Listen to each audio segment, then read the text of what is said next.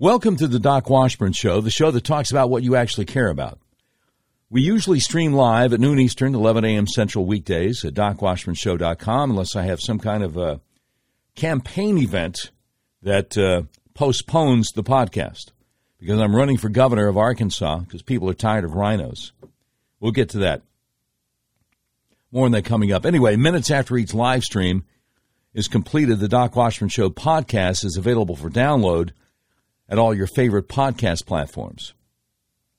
The Doc Washburn Show is on Twitter and Facebook. You can email us at contact@DocWashburnShow.com.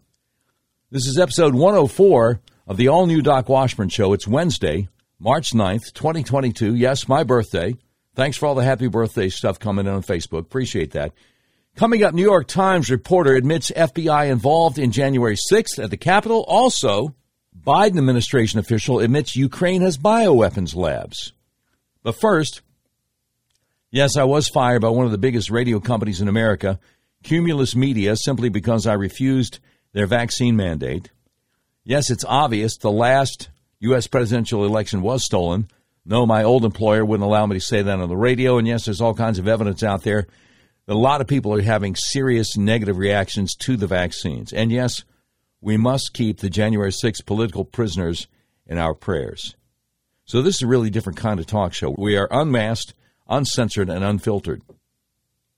If you'd like to support what we do, go to our website, DocWashburnShow.com. Click on the button that says Become a Patron. If you would like to support my candidacy for the Republican nomination for governor of Arkansas, because whoever wins that nomination will be elected governor. I have no idea who the Democrats' sacrificial lamb is going to be. If you'd like to support my candidacy for governor, if you are tired of rhinos being in charge of the state of Arkansas, if you're tired of Walmart and the Chamber of Commerce trying to run things here, if you don't want a third term of Hutchinson or Huckabee, go to our website, electdocwashburn.com. If I get my message out to enough people, I will win the Republican nomination for governor over Sarah Huckabee Sanders. I've said it before, I'll say it again. I was in Mena, Arkansas, a week and a half ago at a candidate forum. All kinds of people running for all kinds of offices were there. After the candidate forum was over, people were coming up to me saying, we've never heard of you before. And we've been sending money to Sarah, but now we're going to vote for you. I'm like, thanks. I appreciate that.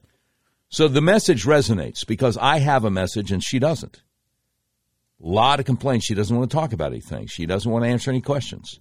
Okay, well, unlike my opponent, I will. Now, speaking of which, she's got a new TV commercial out there, and she put it on Twitter, and there's a response already. A guy who said, "Don't forget she was quiet while Asa muzzled our kids." Now, for people outside of Arkansas, that's the governor, Asa Hutchinson. Don't forget she was quiet while Governor Hutchinson muzzled our kids. She was part of the problem.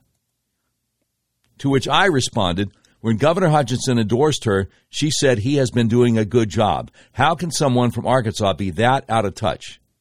That's one of the reasons I'm running for the Republican nomination for governor. Yeah, that just floored me. That just flabbergasted me when I found out that she had said, oh, yeah. Oh, yeah. Asa's been doing a good job.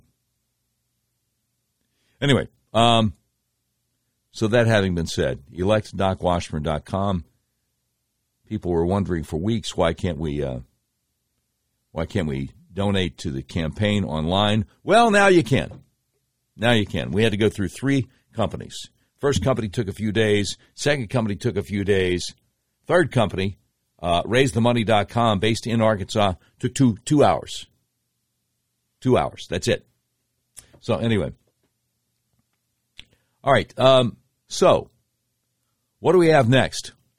We want to go to the audio of Undersecretary of State for Foreign Affairs, Victoria Nuland, who is a deep stater from way back, giving testimony in the Senate yesterday in front of the committee to Marco Rubio.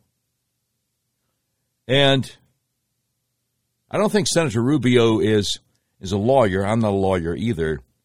But one of the rules that lawyers try to keep themselves to, it's an informal rule. It's not a law or anything.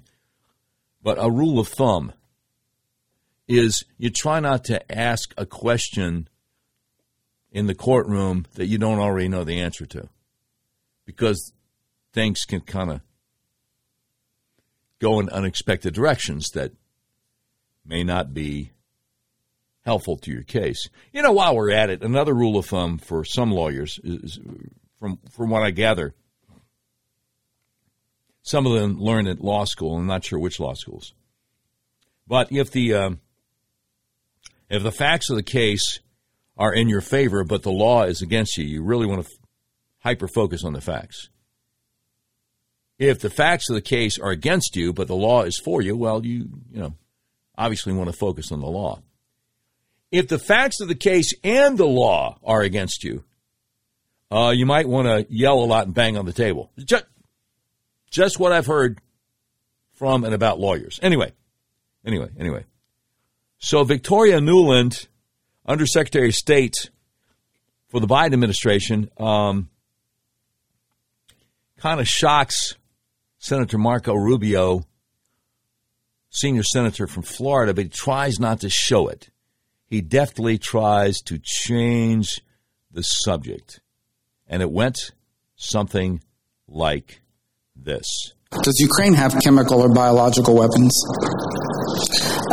Ukraine has biological research facilities, which, in fact, we are now quite concerned Russian forces may be seeking to gain control of. So we are working with the Ukrainians on how they can prevent any of those research materials from falling into the hands of Russian forces should they approach. I'm sure you're aware. Okay, wait. That's not what Rubio wanted to hear. So he's got to interrupt and deflect at this point. Because, see, this is a conspiracy theory. You know, the idea that there are bioweapons labs in Ukraine close to the border with Russia, that's a conspiracy theory. Right? Quotation marks. But now, she's the Undersecretary of State for Foreign Affairs for the Biden administration, and she was just confirming what is supposed to be some kind of QAnon conspiracy theory. Rubio don't like that, man.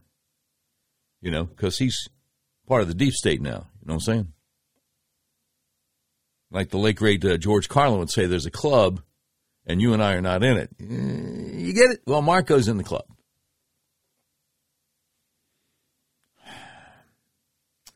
Well, I'm somewhat despondent. I didn't realize I was going to do a 50 Cent reference today. But anyway, Marco's in the club. And one of the things about the club is you don't talk about the club. You know what I'm saying? So, anyway, so let's see what happens here next. Marco deflecting and redirecting everything. Approach. I'm sure you're aware that the Russian propaganda groups are already putting out there all kinds of information about how they've uncovered a plot by the Ukrainians to release biological weapons in the country and with NATO's coordination. If there's a biological or chemical weapon incident or attack inside of Ukraine, is there any doubt in your mind that 100% it would be the Russians that would be behind it? There is no doubt in my mind, Senator, and it is classic Russian technique to blame on the other guy what they're planning to do themselves. So he deftly directs her in a 180 from admitting that there are bioweapons labs in Ukraine close to the Russian border. He's like, well, look, okay, if anything like that gets released, though, the Russians are going to do their classic blame the other guy, right? And you're sure if anything like that gets released, it'd be the Russians' fault, right? Right? She's like, oh, yeah, well, yeah, sure. Yeah, of course. Yeah, the Russians. Oh, yeah, absolutely. after she just admitted that we're trying to keep the bioweapons labs in eastern Ukraine from falling into the Russians' hands. I keep hearing from people that Ukraine has been like a money laundering kind of deal for a lot of powerful Americans for many, many years. Why would we have bioweapons labs in eastern Ukraine close to Russia? For that matter, why would Fauci be going behind Barack Obama's back? Okay? To keep funding the gain-of-function research of the bioweapons lab in Wuhan, which eventually gave us the Wu flu. Mark your calendar. It's very seldom I'm going to agree with Barack Obama on anything. But Obama in 2014 is like, I don't know, this doesn't look too safe. We need to stop funding any kind of gain-of-function research bioweapons lab somewhere in China. I mean, a stop clock is right twice a day, is that it? A blind acorn can find, there's no blind acorn. A blind squirrel can find an acorn eventually. It's sleep deprivation kicking in. So Fauci is like, forget that. I got to go behind his back. I got to do something. We got to keep on funding this gain-of-function research to make the viruses more dangerous. Boy, I tell you what, though, we really held China accountable for releasing that COVID-19 thing, didn't we? Doggone it, we're so upset so many people died. Yeah, go ahead, have the Olympics. Anyway, am I playing to the camera or am I playing to the microphone? I don't know. I don't care. Our new videographer, Jeremiah Christian Stark, is in the studio today, videotaping. So that might be why I sound more animated than usual. So she admits something she wasn't supposed to admit, and Rubio was flustered. And that doesn't happen very often. So somebody asks here, why is it Fox, Levin, Pratt, Newsmax, and the rest of them all have the same stories? Pratt. Who's Pratt? Chris Pratt, the actor? I don't know, man. They all repeat each other, but shows like Doc's are the only ones that are putting out what is really going on. I just can't trust any other shows, radio or TV. To me, they are all about the agenda of the bad guys. I must confess, I haven't heard Brother Levin in a while. But, we're all going to disagree on something. But, he was very kind to me to let me fill in for him like 11 different times. So I don't get the question.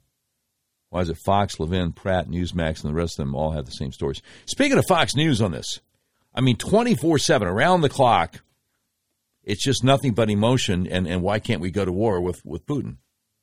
Well, I say 24/7. I should say 23/7. Because Tucker comes on and bemoans and decries the propaganda that goes on the whole rest of their show schedule. And he's bemoaning and decrying it right up to the end of his show. And now here's Sean Hannity. Well, I tell you what, I don't see why we can't cut off the oil from Russia.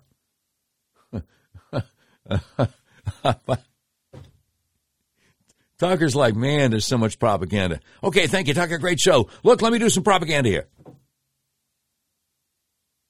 3 hours a day, that's all we ask. Anyway.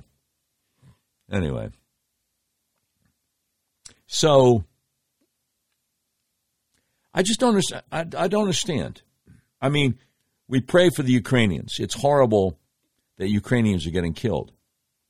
But what I don't understand is there have been so many wars and so many people killed for so many years, But this is the one they want us to be concerned about. Why this and not all the other ones? You know? Oh, okay. A response here from the same guy on the Podbean app. We get comments coming up in real time. He says, that's true. I'd forgotten about Tucker. I'm just saying they all seem to be doing the same stories. I don't ever hear the content Doc brings on anywhere else. Well, thank you, sir. I appreciate the compliment. See, that's one of the things we try to do here. And maybe that's one of the reasons I didn't ever seriously consider running for office, because I'm not glad-handing people. I'm not patting mutual pat on the back with people, try to go along to get along. I just don't ever want y'all to say, why didn't you warn us? Why didn't you tell us? So I'm not a normal person. I'm doing show prep 24/7. Know what I'm saying, Holmes? Anyway, so we have also breaking news here. New York Times reporter says there were a ton of FBI informants at the Capitol on January 6th, and suggests that his own colleagues exaggerated danger. Now, I'm going to play you a little bit of the audio from the undercover video, just so you know it actually exists. But I'll just warn you in advance, it's going to be very difficult to understand, because the video was surreptitiously recorded at a crowded restaurant. There's a lot of, extraneous noise. But I'll tell you what he's saying. Anyway, James O'Keefe and Project Veritas published a video of Matthew Rosenberg, national security correspondent for the New York Times, privately ranting about how, in his opinion, the establishment media's continuous coverage describing the January 6th Capitol riot is overblown in its reliance on fear and trauma. Well, it wasn't really a riot unless you want to call it a police riot. Because the police started shooting tear gas canisters and flashbang grenades at people who were being peaceful, right? Anyway, in private, Rosenberg says he's so over the continued establishment narrative that drums up the severity of January 6th. He told an undercover Project Veritas reporter, it's like January 6th stuff, but it's like I'm so over it at this point. I'm so over it. Rosenberg belittled how the left had overreacted to it, remarking how he and two other colleagues, quote, were outside and we were just having fun that day. Dude, come on, you, New York Times staff, were not in any danger January 6th, he lamented. Rosenberg criticized the traumatized demeanor that his colleagues in the New York Times give off when talking about it publicly. Quote, but like all these colleagues who were in the Capitol building, and they're young, and they're like, oh my God, it was so scary. And I'm like, blank off. He continued, from them, young New York Times colleagues, I'm like, come on. It's New York Times. Not the kind of place I can tell somebody to man up, but I kind of want to be like, dude, come on, you were not in any danger. Rosenberg named specific people who were there that day. White House correspondent Zolan Cano-Youngs, national correspondent Sabrina Tavernise, and reporter Adam Goldman covering FBI and national security. But in particular, Rosenberg calls out Emily Cochran and Nicholas Fandos for pushing the trauma angle of January 6, 2021 experiences and calls them expletive deleteds. Those blank little dweebs who keep going on about their trauma, shut the blank up, he says. Then at one point, the conversation between the undercover Project Veritas reporter and New York Times Pulitzer Prize-winning reporter Matthew Rosenberg devolves into what it's like pitching January 6 pieces and how they're seemingly obligated to keep up a narrative given the polarization between left-wing and right-wing politics in America. Referring to the New York Times managing editor, Rosenberg says he's like Can we do like part 2 of that? Like what's going on a year since January 6th, kind of like memory holding it? Like maybe it's no big deal. Yeah, we can do that. It's a little quick turnaround, so that's what we've been doing the last few days. That's the story. But instead of meeting, I'm like, one of the issues here is that like the Fox News of the world and other elsewheres, that the left's overreaction, the left's reaction to it in some places was so over the top that it gave the opening the right needed to start introducing the idea of, whoa, these people are out of control, like it's not as big a deal as they're making it. Because they, the left, were making too big a deal. They were making this January 6th some kind of organized thing that it wasn't.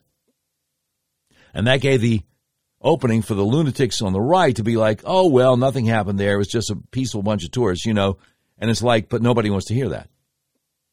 Rosenberg would later contradict his private beliefs by helping publish an article in the New York Times around the same time of the recording, which was entitled, The Next Big Lies, January 6th is no big deal or a left-wing plot. The conversation then turned to other topics. And that's when we get to the piece of audio, 2 pieces of audio that I want to play for you. Okay, I hope you can understand this. If you can't, then I'll tell you what he's saying here. There were a ton of FBI informants on the people who attacked the Capitol. That was us, not the right with us. Okay. He says there were a ton of FBI informants among the people who attacked the Capitol. That was us, not the right wing. That was us. In other words, I guess referring to pro-government people, left-wing people. Okay? Then he has something remarkable. Something remarkable about what happens if you work for the CIA and you lie on a polygraph, all right? Let's check it out. For the CIA, NSA, it's like, if you work there, you get polygraphs every year, and you're asked if you stole the report. Your answer is anything but no, you're in trouble. You're often talking to former people who are still.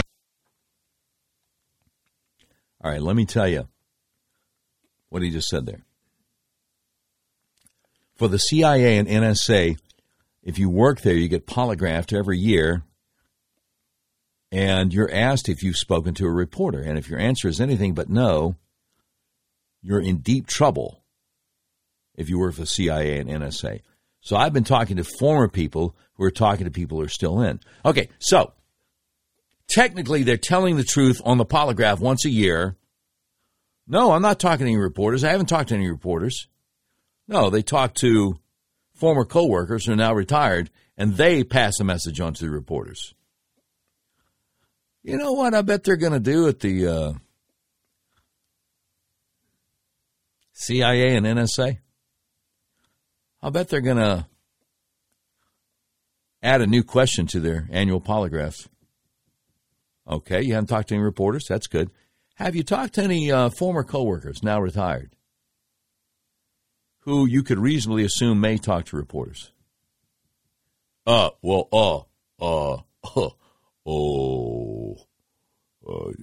been here for 13 years. You guys never asked that question before. Yeah, well, see, there was this expose from this New York Times reporter talking about how he gets inside info. So, answer the question.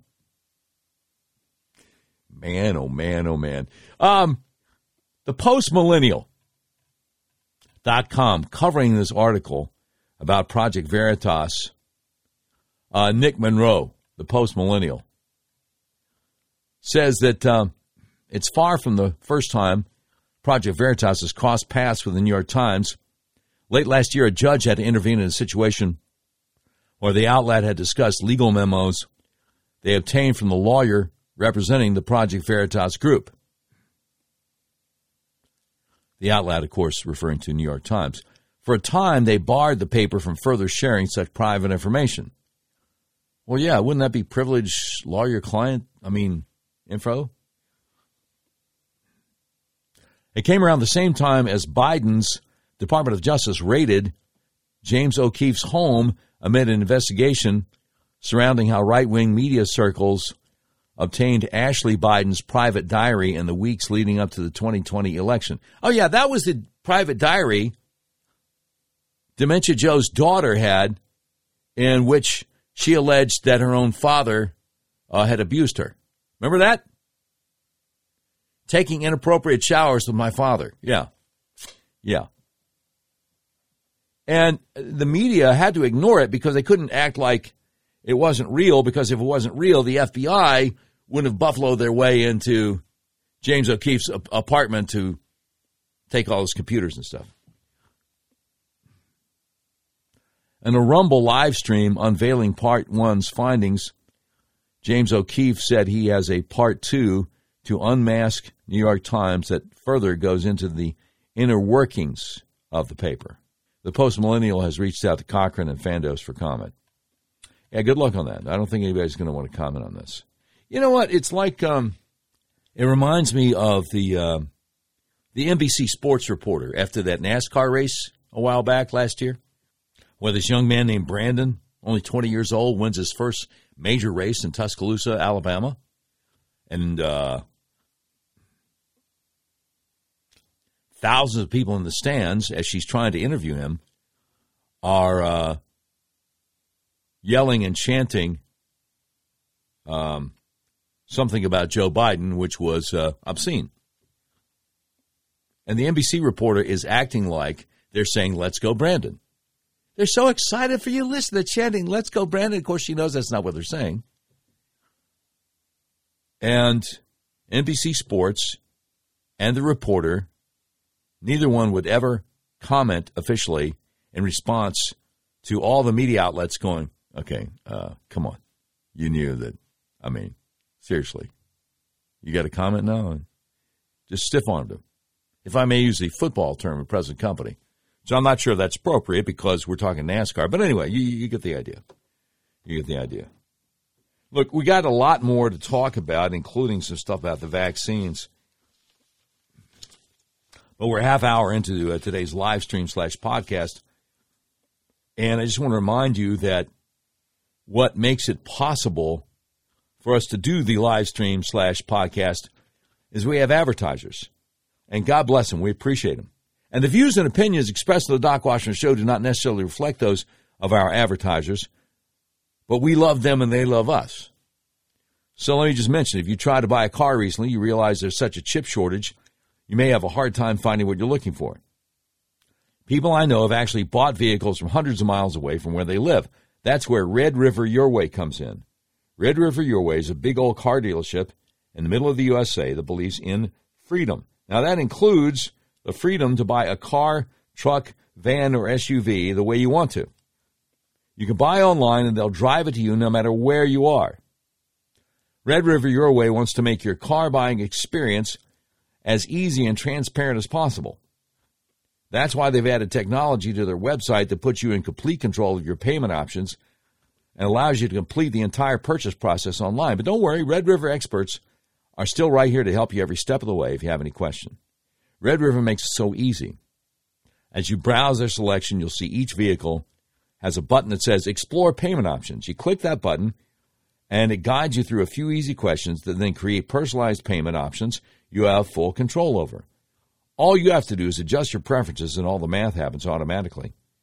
So you can figure out what monthly payment works best for your budget.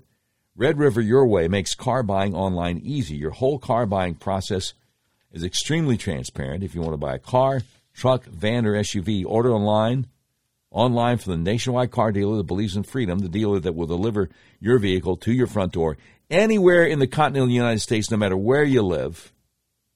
RedRiverYourWay.com. And if you're in Central Arkansas, you want to go buy one of the car lots, Cabot, Heber Springs, Malvern, Wynne, Arkansas, they'll treat you right. They treated me right.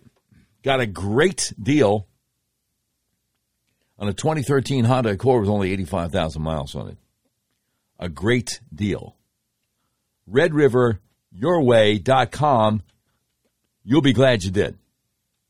All right, now,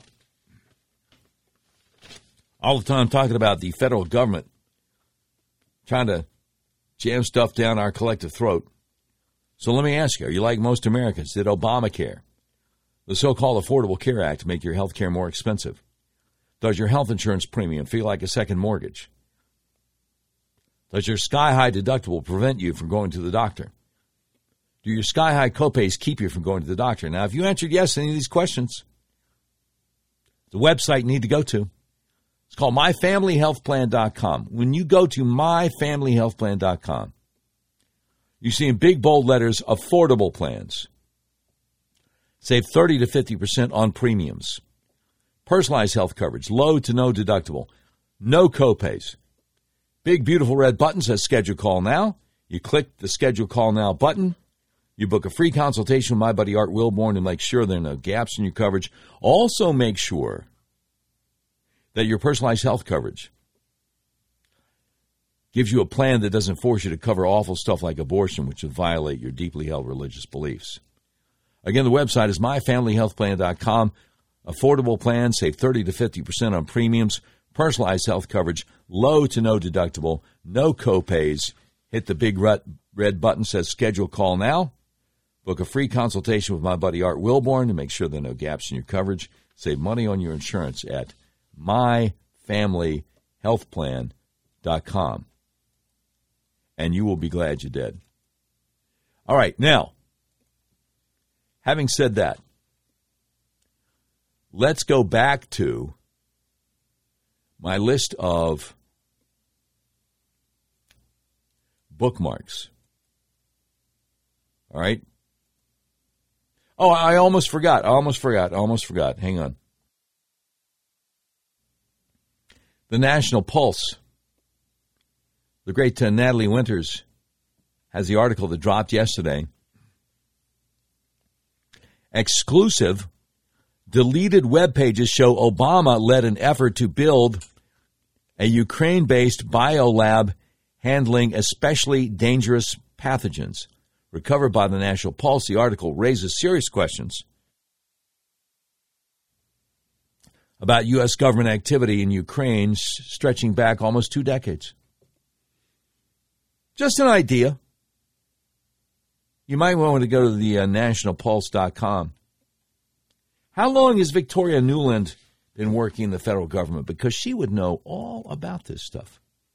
The dangerous pathogens there in the bioweapons lab in the Ukraine.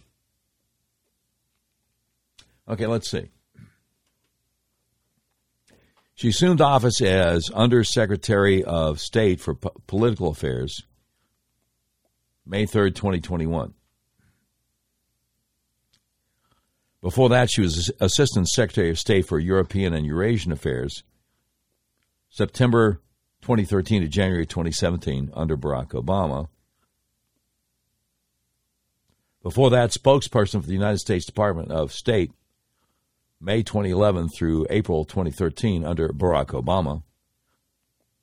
Before that, United States Ambassador to NATO, June 05 through May 08 under George W. So we're talking bipartisan corruption here. Keep it all in the family, you know what I'm saying? Just so you know. Just so you know. A deleted web article recovered by the National Pulse reveals former President Barack Obama spearheaded an agreement leading to the construction of biolabs handling especially dangerous pathogens in Ukraine. The news comes on the same day Biden regime apparatchik Victoria Nuland told the U.S. Senate the American government is concerned about biological research facilities falling into Russian hands as a result of the ongoing conflict in Eastern Europe. Originally posted on June 18, 2010, the article Biolab Opens in Ukraine details how Obama, while serving as U.S. Senator from Illinois, helped negotiate a deal to build a Level 3 biosafety lab in the Ukrainian city of Odessa.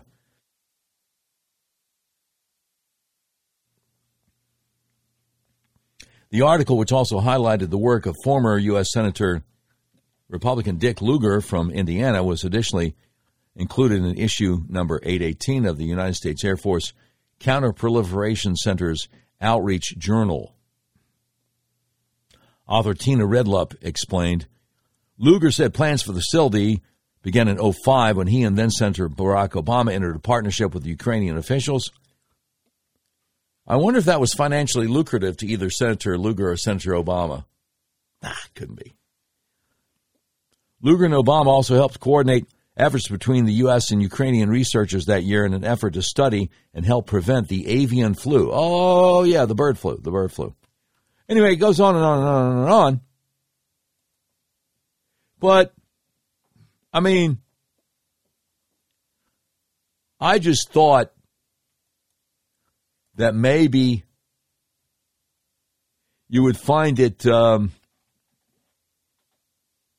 interesting. Perhaps it would be compelling when we consider what's going on around us. Know what I'm saying? Just a thought. Just a thought, Holmes. Okay, let me scroll back. I need to find some stuff about the vaccines. Let me scroll back here. Oh, what?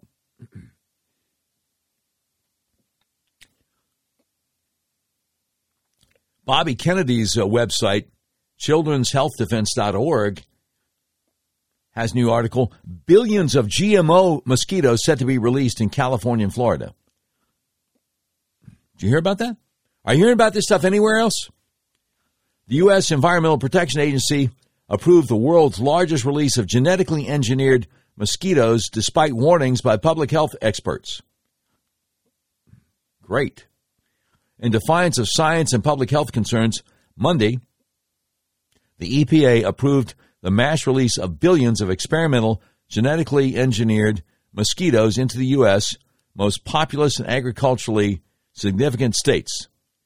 The British biotechnology company Oxitec was granted an experimental use permit for the release of a genetically engineered version of the species Aedes aegypti, I'm sure I'm mispronouncing it, across Fresno, Tulare, San Bernardino, and Stanislaus counties in California and Monroe County in Florida.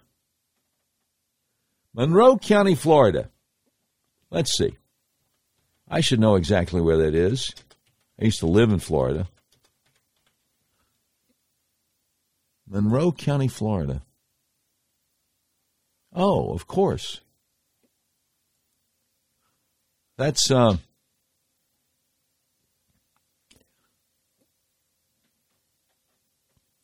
Key West. And a significant chunk of southwest Florida on the mainland. Now, I wonder why they're doing this, and I wonder who gave them the money. Who in the U.S. government? I can't imagine who might have done something like that, Fauci. But, see, that's jacked up. Genetically modified mosquitoes they're going to release in 4 or 5 counties. 1, 2, 3, 4 counties in California, 1 in Florida. Why is that? Why is that?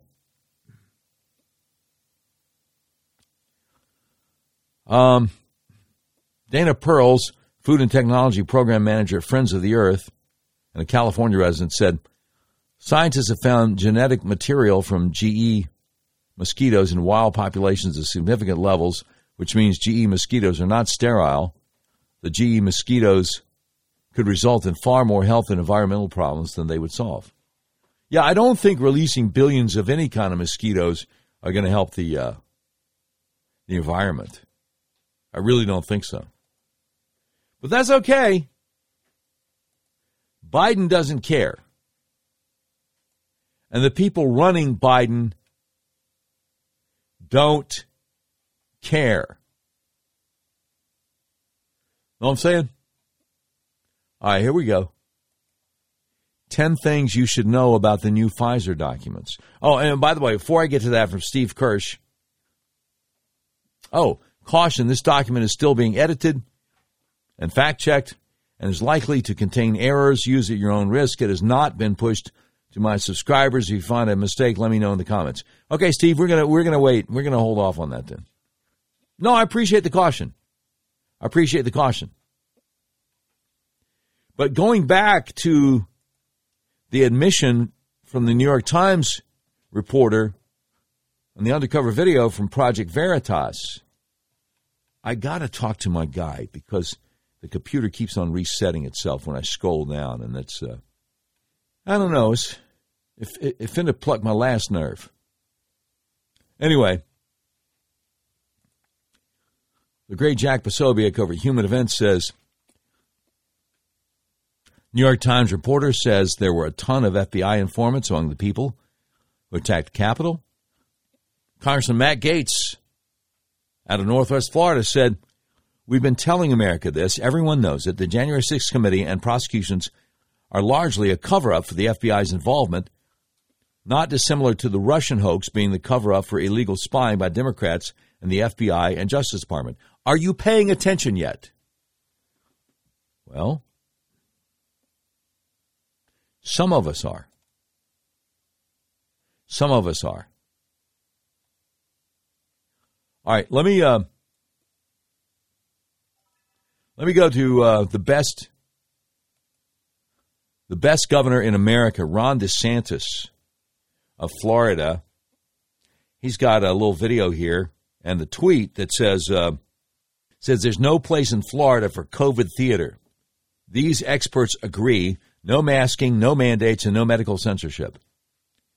And the first expert's voice you're going to hear after Governor DeSantis is new Florida Surgeon General, Dr. Joseph Ladapo, and then Dr. Christopher, well, what's his name again? Hang on. Then Dr. Christopher D'Amo, epidemiologist. And after that, we'll have another doctor, Dr. Joseph Freeman. Anyway, a lot of experts here that don't want to toe the party line, if you catch my drift. All right, so here we go. Leading off is the best governor in America, Ron DeSantis of Florida. What we've seen over the last 2 years is a gap between the overarching narrative, a gap between the Faucian pronouncements of what needed to be done, and then the actual data that supported or did not support those policies. Something that has been missing and been hard to find over the past 2 years, which is open discussion and transparency about some of the policies that we've seen over the last 2 years. 5% at most, it seems, from a lot of the published data of COVID was actually spread in schools. Some studies as low as 1%. And some of this used pretty elegant contact tracing.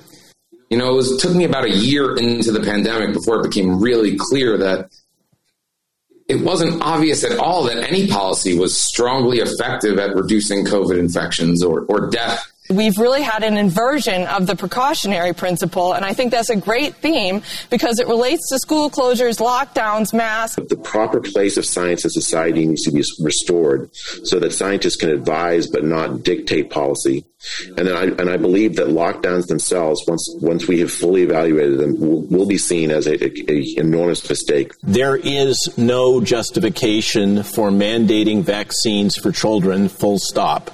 We're of the strong opinion that if there is risk, there must be choice. This is fundamental medical bioethics 101. We don't. That was Dr. Robert Malone, by the way. Know what the risk-benefit ratio is. So I think under those circumstances, it's unethical to mandate vaccinations for children. It is very difficult when you're talking to a patient and right between you there's a mandate. 2 years, now we can say, the benefit of hindsight, that the measures, in fact, didn't do very much to slow down the spread. Lockdowns are plausible, but they're not scientific. And the scientific evidence, as we've seen, is how harmful they've been.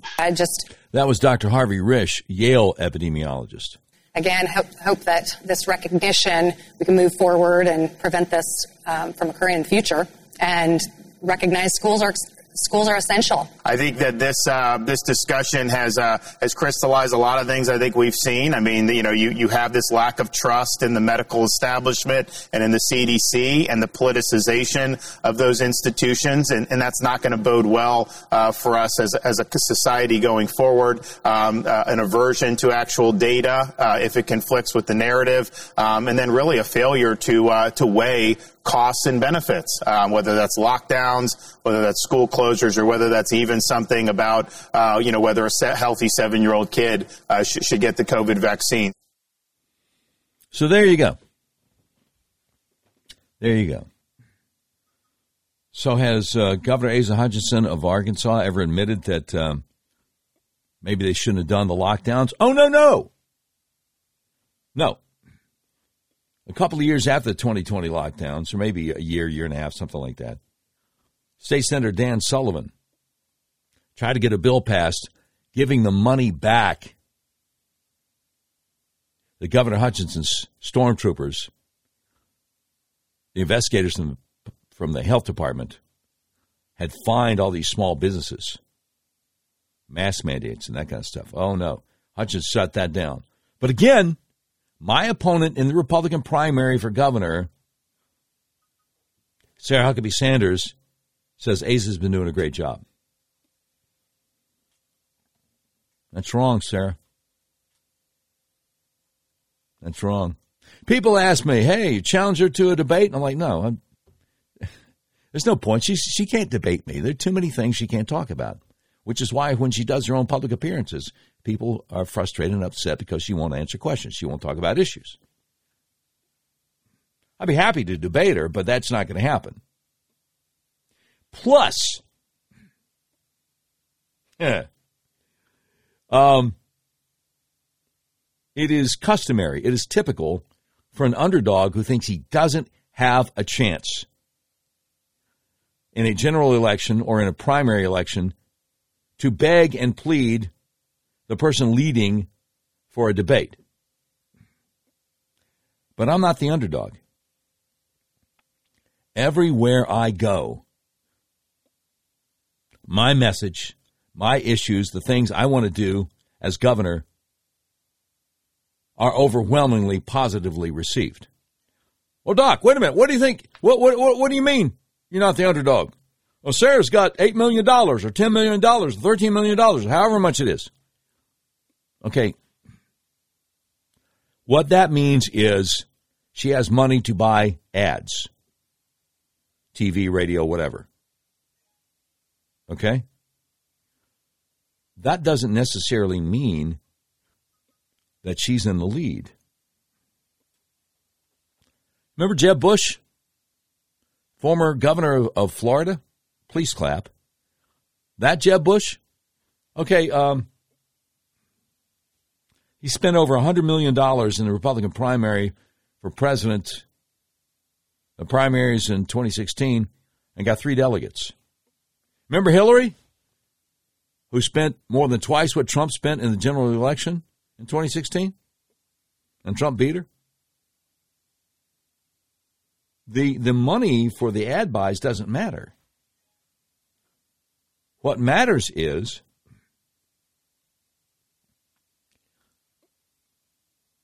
where a majority of the voters in the Republican primary for governor are when it comes down to what's important to them. And I have my finger on their pulse, and Sarah doesn't. And it's as simple as that. It's as simple as that. I'm going all over the state talking to people that she's trying to avoid. Okay, Sarah, let's see how that works out. Let's see how that works out. So, anyway. And I played the audio the other day from September 14th, 2020. By that point, a lot of Arkansans had figured out that Asa was out of control. Our governor was out of control. But not Sarah. No, he's been doing a good job on the COVID-19 response. Really? Telling bars and restaurants you got to close up at 10 p.m. Why? Because the Wu flu is nocturnal? You're okay until 10, but around 11 p.m. or midnight, that China virus is going to get you. Going to get you. Yeah, Ace has been doing a good job. Telling people you got to wear a mask walking into the restaurant. But once you sit down at your table and make your drink order, you can take the mask off. What kind of stupidity is that? The same Wu flu, the same China virus is going to get you if you're out after 10 o'clock at night, will be polite and not get you if you take off your mask at the table at the Waffle House. What's that about? Seriously? Not even gonna lie, fam. That's whack, man. That's jacked up. But Sarah's good with it. Don't we want a governor who actually is interested in actually thinking through things? I mean, seriously. Because that's not what that's not what Sarah is about. Know what I'm saying, Holmes? That's not what she is about. You know, I'm old enough to remember back when Mike Huckabee first ran for president. And he said there shouldn't be a coronation. Right? 08. They shouldn't just hand it to McCain because it's his turn. My, how time changes things, right, Mike? Anyway. Every time I say that word, it reminds my wife of Don Rickles. Anyway, I gave him a cookie and it went away. There's a lot more. Chip Roy, United States House Representative, Texas District 21, early this morning out there on Twitter, talking about swamp spending. He said, we were sent vote times and omnibus spending bill at 2:30 in the morning. It's 2,700 pages long, and we vote at 10 a.m. Top line spending appears to be over $1.5 trillion. We are told it's a 6% increase year over year, not counting Ukraine or COVID support. We can't identify their baseline for saying 6% increase. It appears higher, but we cannot tell. We're aware of zero actual changes to USA oil and gas restrictions. We're aware of zero changes to COVID vaccine mandates. We're aware of zero meaningful policy changes for our open border, only more money for Border Patrol and ICE, which means more money to process illegal immigrants and more money for MPP/return to Mexico, which Department of Homeland Security is ignoring anyway. We have not been able to comb through earmarks yet, but it's likely there are earmarks one way or the other. The supplemental Ukraine money is $13.6 billion. That's not offset. That's had zero meaningful debate about what this means regarding war, engagement, effectiveness. There's $15.6 billion in COVID supplemental for Lord only knows what, apparently offset by previous COVID appropriations. We're also voting on a ban on Russian oil with no changes to the limits on USA oil, which means higher gas prices and or money to Venezuela and Iran. And for swamp spending, icing on the cake, there will be significant House Republican and Senate Republican support for this rushed massive spending while inflation is at over 7%, fails to secure the border, fails to open up USA Energy, and fails to protect Americans from a jab. Hashtag defund tyranny. All right?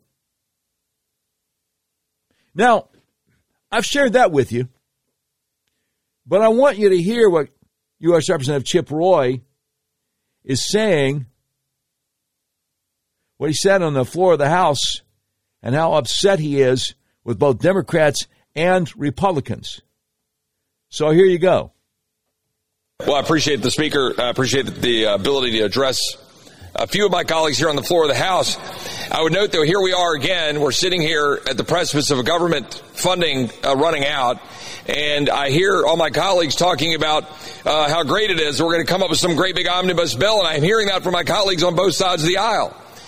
Nobody in America wants us to plus up more spending irresponsibly. Nobody in America wants us to say, oh, let's pat ourselves on the back now, because some of my colleagues on the other side of the aisle are saying, well, you know what, it's time now to ban Russian oil. It's not good enough to ban Russian oil if we're not going to open up American oil and gas.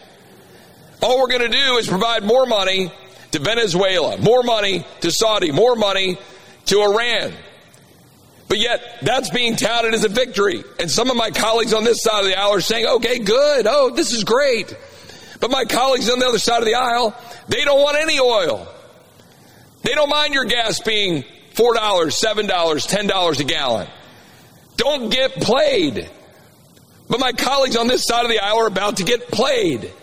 And everybody back home is saying, what are you going to do to stop vaccine mandates? Nothing. What are you going to do to secure the border? And my colleagues on this side of the aisle are going to say, oh, don't worry, we're going to give you more money for ICE, more money for Border Patrol. But you know what that does? It makes it worse. Because you're funding the processing of people at our border. Because that's all Border Patrol and ICE are doing. But my colleagues on this side of the aisle are going to say, oh, look at us. We did something for you for border security. It ain't true. It's going to make it worse. And anybody who's been to the border, anybody who talks to Border Patrol, anybody who talks to ICE knows that's true. We're not going to get a vaccine mandate. We're not going to get a secure border. And we're not going to get more oil and gas being produced in America. And then we're going to say, great, let's have a vote and send more lethal aid to Ukraine.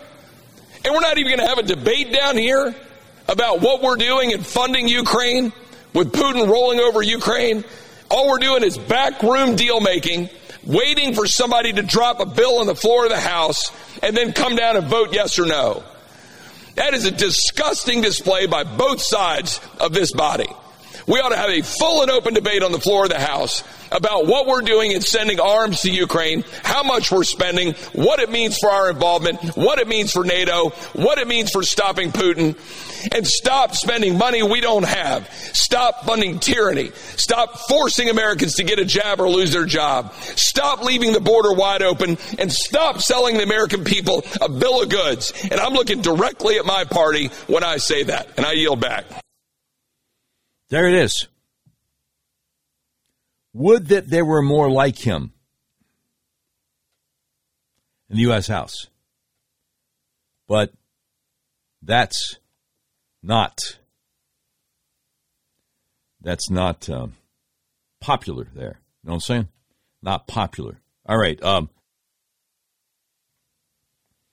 to mention a couple of more of my advertisers that we're so proud of and so thankful to for allowing us to do what we do every day.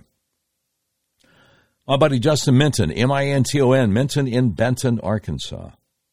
Now, Justin's a former insurance adjuster, left the insurance industry to become a private lawyer, founded the Minton Law Firm to help injured people fight against powerful insurance companies and corporations, has really helped me out with the automobile accidents I was in. 2 in 2019 and 1 in December of 2021. The Minton Law Firm has a great team of lawyers, including the 2016 Trial Lawyer of the Year and the 2016 Outstanding Young Lawyer of the Year. The insurance companies take Justin Minton and his team of lawyers seriously because they know they can and will take your case to trial if need be. So, whether you want to go to trial or settle out of court, it's a really good idea to have a knowledgeable trial attorney on your side. Justin's team aims to bring justice to clients who've been injured and need somebody to stand up for them. No matter what the injury, Justin Minton makes sure the Minton Law Firm always works hard for you. So whether you're in a car wreck, hurt on the job, or you or a loved one suffering from the carelessness of another, if you're in Arkansas, Justin Minton Law, M-I-N-T-O-N, Minton and Benton, is here to help you. Just call the Minton Law Firm, 501-943-4195, or visit justinmintonlaw.com today. All right, if you were a faithful listener to my radio talk show, you've heard what I'm getting ready to say next. If you're kind of new to us, you probably haven't. When my wife and I were still dating, we went down to Panama City, Florida to visit family, Christmas time, 2015. Came back home to Little Rock, and I was trying to get a hold of her on New Year's Eve. I kept calling, and she never answered. And I didn't know her two adult children well enough to have a phone number for either one of them. Finally, her daughter sent me a private message on Facebook that evening and said, "Hey, Mama woke up this morning and couldn't catch her breath, and Jason's girlfriend had to drive her 80 miles an hour to get to the ER at Baptist, and she is in a medically induced coma." I'm like, whoa, medically induced, what? So not a coma, but it means they have to put you under to try to stabilize you. She was in the hospital for 9 days. First 2.5 were the medically induced coma. After she got out, as soon as I could, I took her to the Arkansas Upper Cervical Center to see if she needed to get her atlas adjusted. And they did the x-rays, and boy, did she. And after she got her atlas adjusted, walking out of the office, she said, "Wow, Doc, this is crazy." I said, "What?" She said, "Well, the big toe on my left foot has felt numb and tingly for years, and now it feels normal." That afternoon, she texted me while I was doing the talk show. She said, "Hey, guess what? I don't have my regular daily backache." I said, "Good." A few days later, she said, "You know what? I have not had a headache since I got my atlas adjusted at the Arkansas Upper Cervical Center." I said, "How often are you used to having headaches?" She's like, "Every day." They had told her at the hospital she had COPD, but when she went for a checkup a few weeks after she got out and got her atlas adjusted to a respiratory therapist, he said, "You don't have COPD." Gee, I wonder if getting her atlas adjusted had something to do with that. And if you're thinking, okay, what are you talking about, getting your atlas adjusted? Let me explain to you how it works. Your skull weighs anywhere from 8 to 15 pounds. It rests on the top bone of your spinal column. The atlas, which only weighs 2 ounces, so it's really easy for your atlas to get out of alignment. If it does, your whole spinal column can get kinked up like a chain, restricting your central nervous system's ability to send impulses to the rest of your body the way God designed it to work. It can affect your respiratory system and your circulatory system and your reproductive system, and yes, even your digestive system. Cause migraines, back pain, neck pain, vertigo, problems with your blood sugar. Okay, so if you're having any of these issues, do yourself a favor. If you're in Central Arkansas, call my friends at the Arkansas Upper Cervical Center, 501-279-2009 for a free consultation to see if you need to get your atlas adjusted. This has helped so many people that we know, and certainly has helped me and my wife. If you're outside Central Arkansas, and it sounds like something you need to look into, just go to their website, turnmypoweron.com, click on the tab that says Find a Doctor Near You, and I hope you can. Again, turnmypoweron.com. All right. So, there's a lot of stuff going on today. And I'm trying to get to it, as much of it as I can. And I love this part of the show. Let me see if I can figure out how to do this. We interrupt this program to bring you a special report. It's the Doc Washburn Show Tweet of the Day.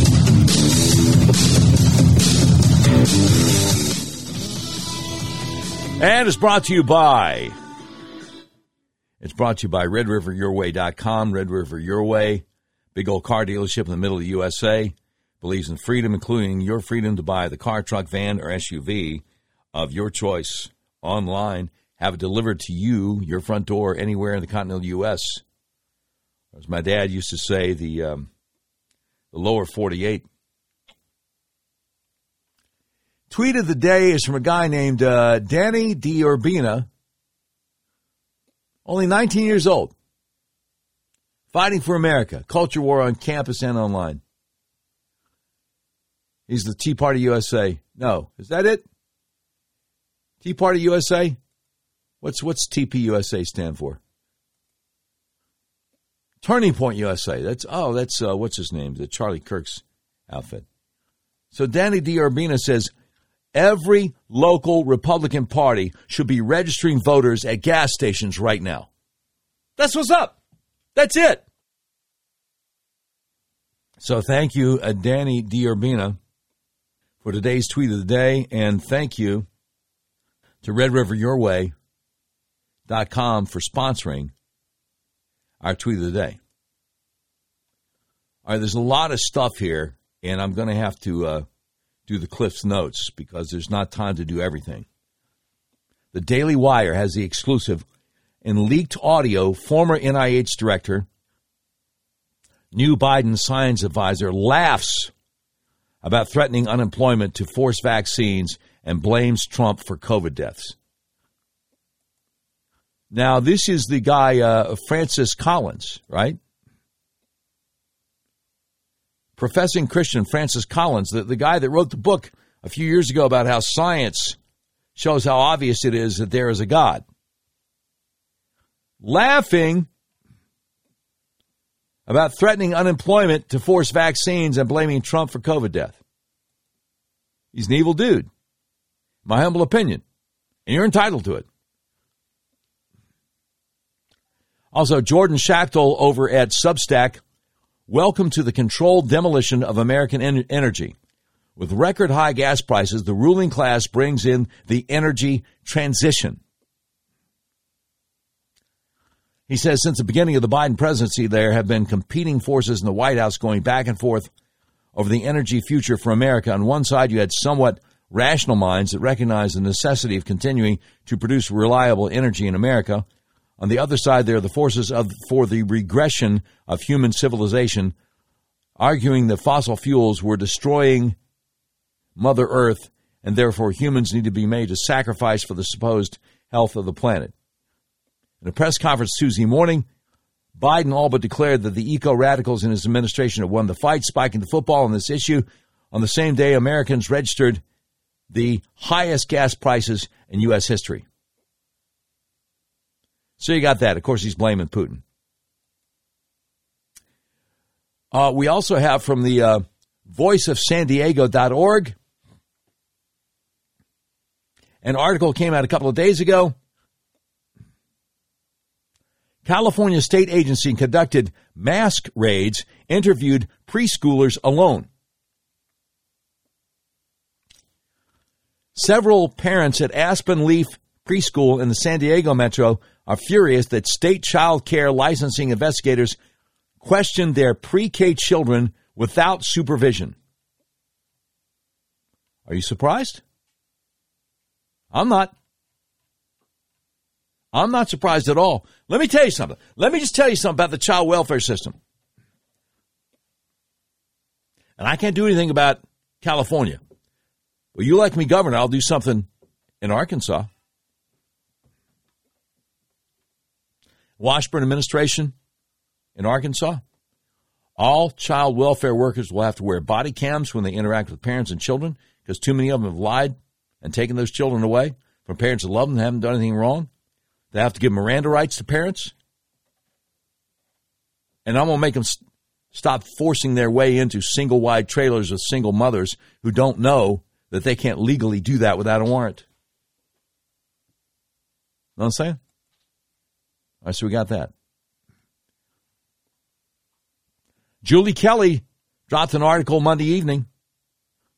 The FBI goes on trial in the Whitmer case. Subtitle, in the case surrounding the alleged plot to kidnap Michigan Governor Gretchen Whitmer, the FBI will be on trial just as much, if not more, than the four men who stand accused. Yeah, because basically they trumped the whole thing up. And then The guy in charge of the FBI's Detroit field office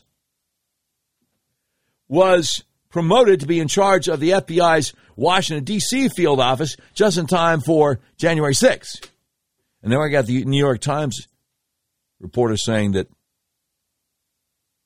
there were many FBI informants right in the middle of all of it on January 6th. Dan Glertner at American Greatness.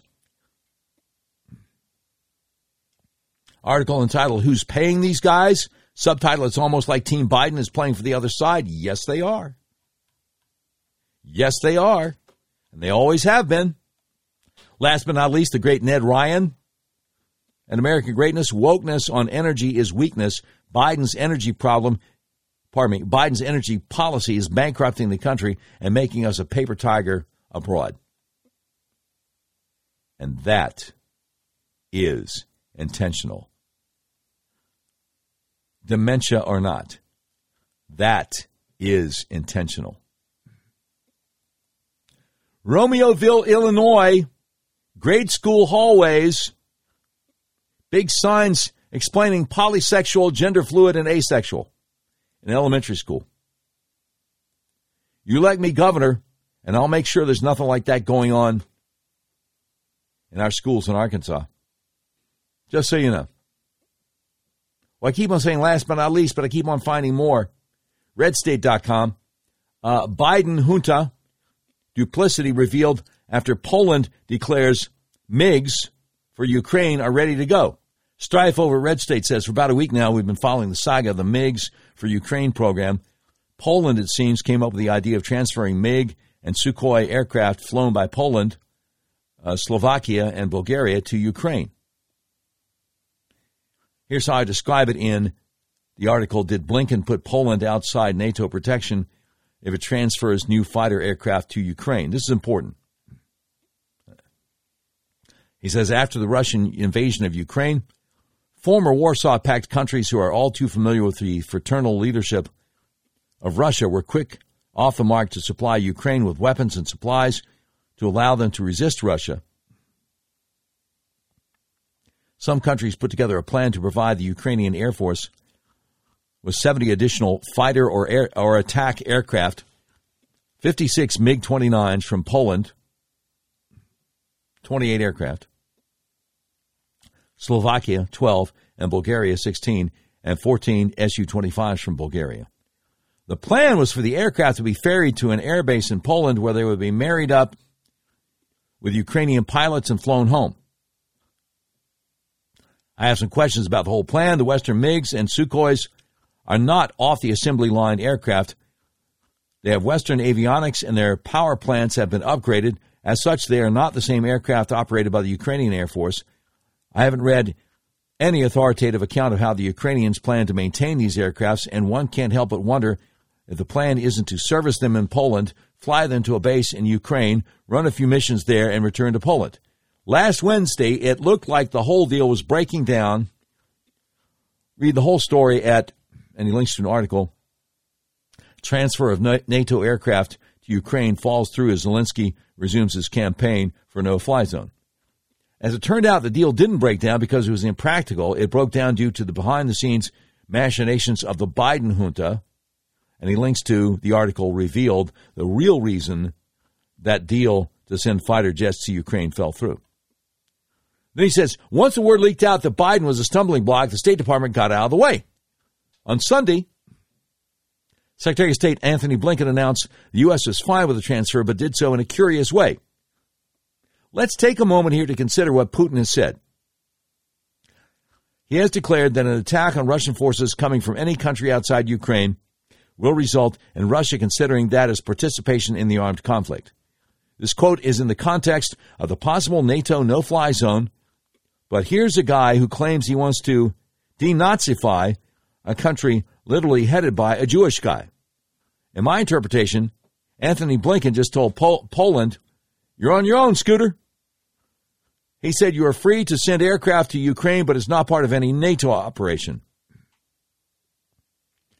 Suppose Putin interprets aircraft ferrying from Poland to Ukraine as an imminent attack on Russian forces and lobs a missile or three at the air base in Poland. Will we consider that as triggering the mutual defense provisions of Article 5 of the North Atlantic Treaty, NATO? Well, it looks like the Poles smelled the same rat. Earlier on Tuesday, the Polish government announced it would send their MiG-29s to Ramstein Air Force Base, Germany, and let the U.S. arrange the delivery. So this seems to have come as a shock to the U.S. Department of Defense. The AP said the Pentagon rejected a surprise announcement from Poland that it would give the U.S. its MiG-29 fighter jets for use by Ukraine. A transfer of the MiGs to Ukraine is fraught with complications that could further inflame tensions with Russia. Well, I thought that was what Biden was trying to do. Statement by Pentagon Press Secretary John Kirby. He says, we're now in contact with the Polish government following the statement issued today, as we have said. The decision about whether to transfer Polish-owned planes to Ukraine is ultimately one for the Polish government. We'll continue consulting with our allies and partners. Oh, man, don't they just love to consult with their allies and partners? They all love to do that. About our ongoing security assistance to Ukraine because, in fact, Poland's proposal shows just some of the complexities this issue presents. The prospect of fighter jets at the disposal of the government of the United States of America departing from U.S./NATO base in Germany to fly into airspace that is contested with Russia over Ukraine raises serious concerns for the entire NATO allowance. It's simply not clear to us that there is a substantive rationale for it. We'll continue to consult with Poland and our other NATO allies about the issue and the difficult logistical challenges it presents, but we do not believe Poland's proposal is a tenable one. So, strife over at Red State follows up and says, but now we're back to where we were when the idea was first hatched. In fact, the Biden junta is being revealed by House Democrats as being at least as duplicitous as we thought. Not only was the White House trying to sandbag the deal and leave Poland holding the bag, the whole interagency was mobilized against it too. Jackie Heinrich, Fox News, says, even before the Pentagon nixed the plan to get Polish MiGs to Ukraine via Ramstein Air Force Base, our Air Force Base in Germany, House Intel Committee members wrote to Jake Sullivan, National Security Advisor, with concerns about reported impediments National Security Council associated with the delivery and the National Security Council's decision on whether or how to backfill the resulting loss. Strife at Red State wraps it up saying, personally, I can't see any way these aircraft get to Ukraine without undergoing some disassembly and being sent by rail. Oh boy, oh boy, oh boy, oh boy. Well, that's it for today. I got stuff I got to do. You've been listening to episode 104 of the all-new Doc Washburn Show. The views and opinions expressed on the Doc Washburn Show do not necessarily reflect those of our advertisers, but they love us and we love them. Today's program was produced by Tim Terrible, directed by Mick Messy. This has been a terribly messy production. Portions of today's show will be taken overseas and dropped. If you'd like a transcript of today's episode of the all-new Doc Washburn Show, simply peel the roof off a Rolls-Royce panel truck and send it to Mansur's Computer Solutions, 7th floor of the Ephemeral B. Smoot Building, Whitehall, Arkansas, in care of Sheriff Mansur Sempier X. Well, that's the way it is. Wednesday, March 9th, 2022.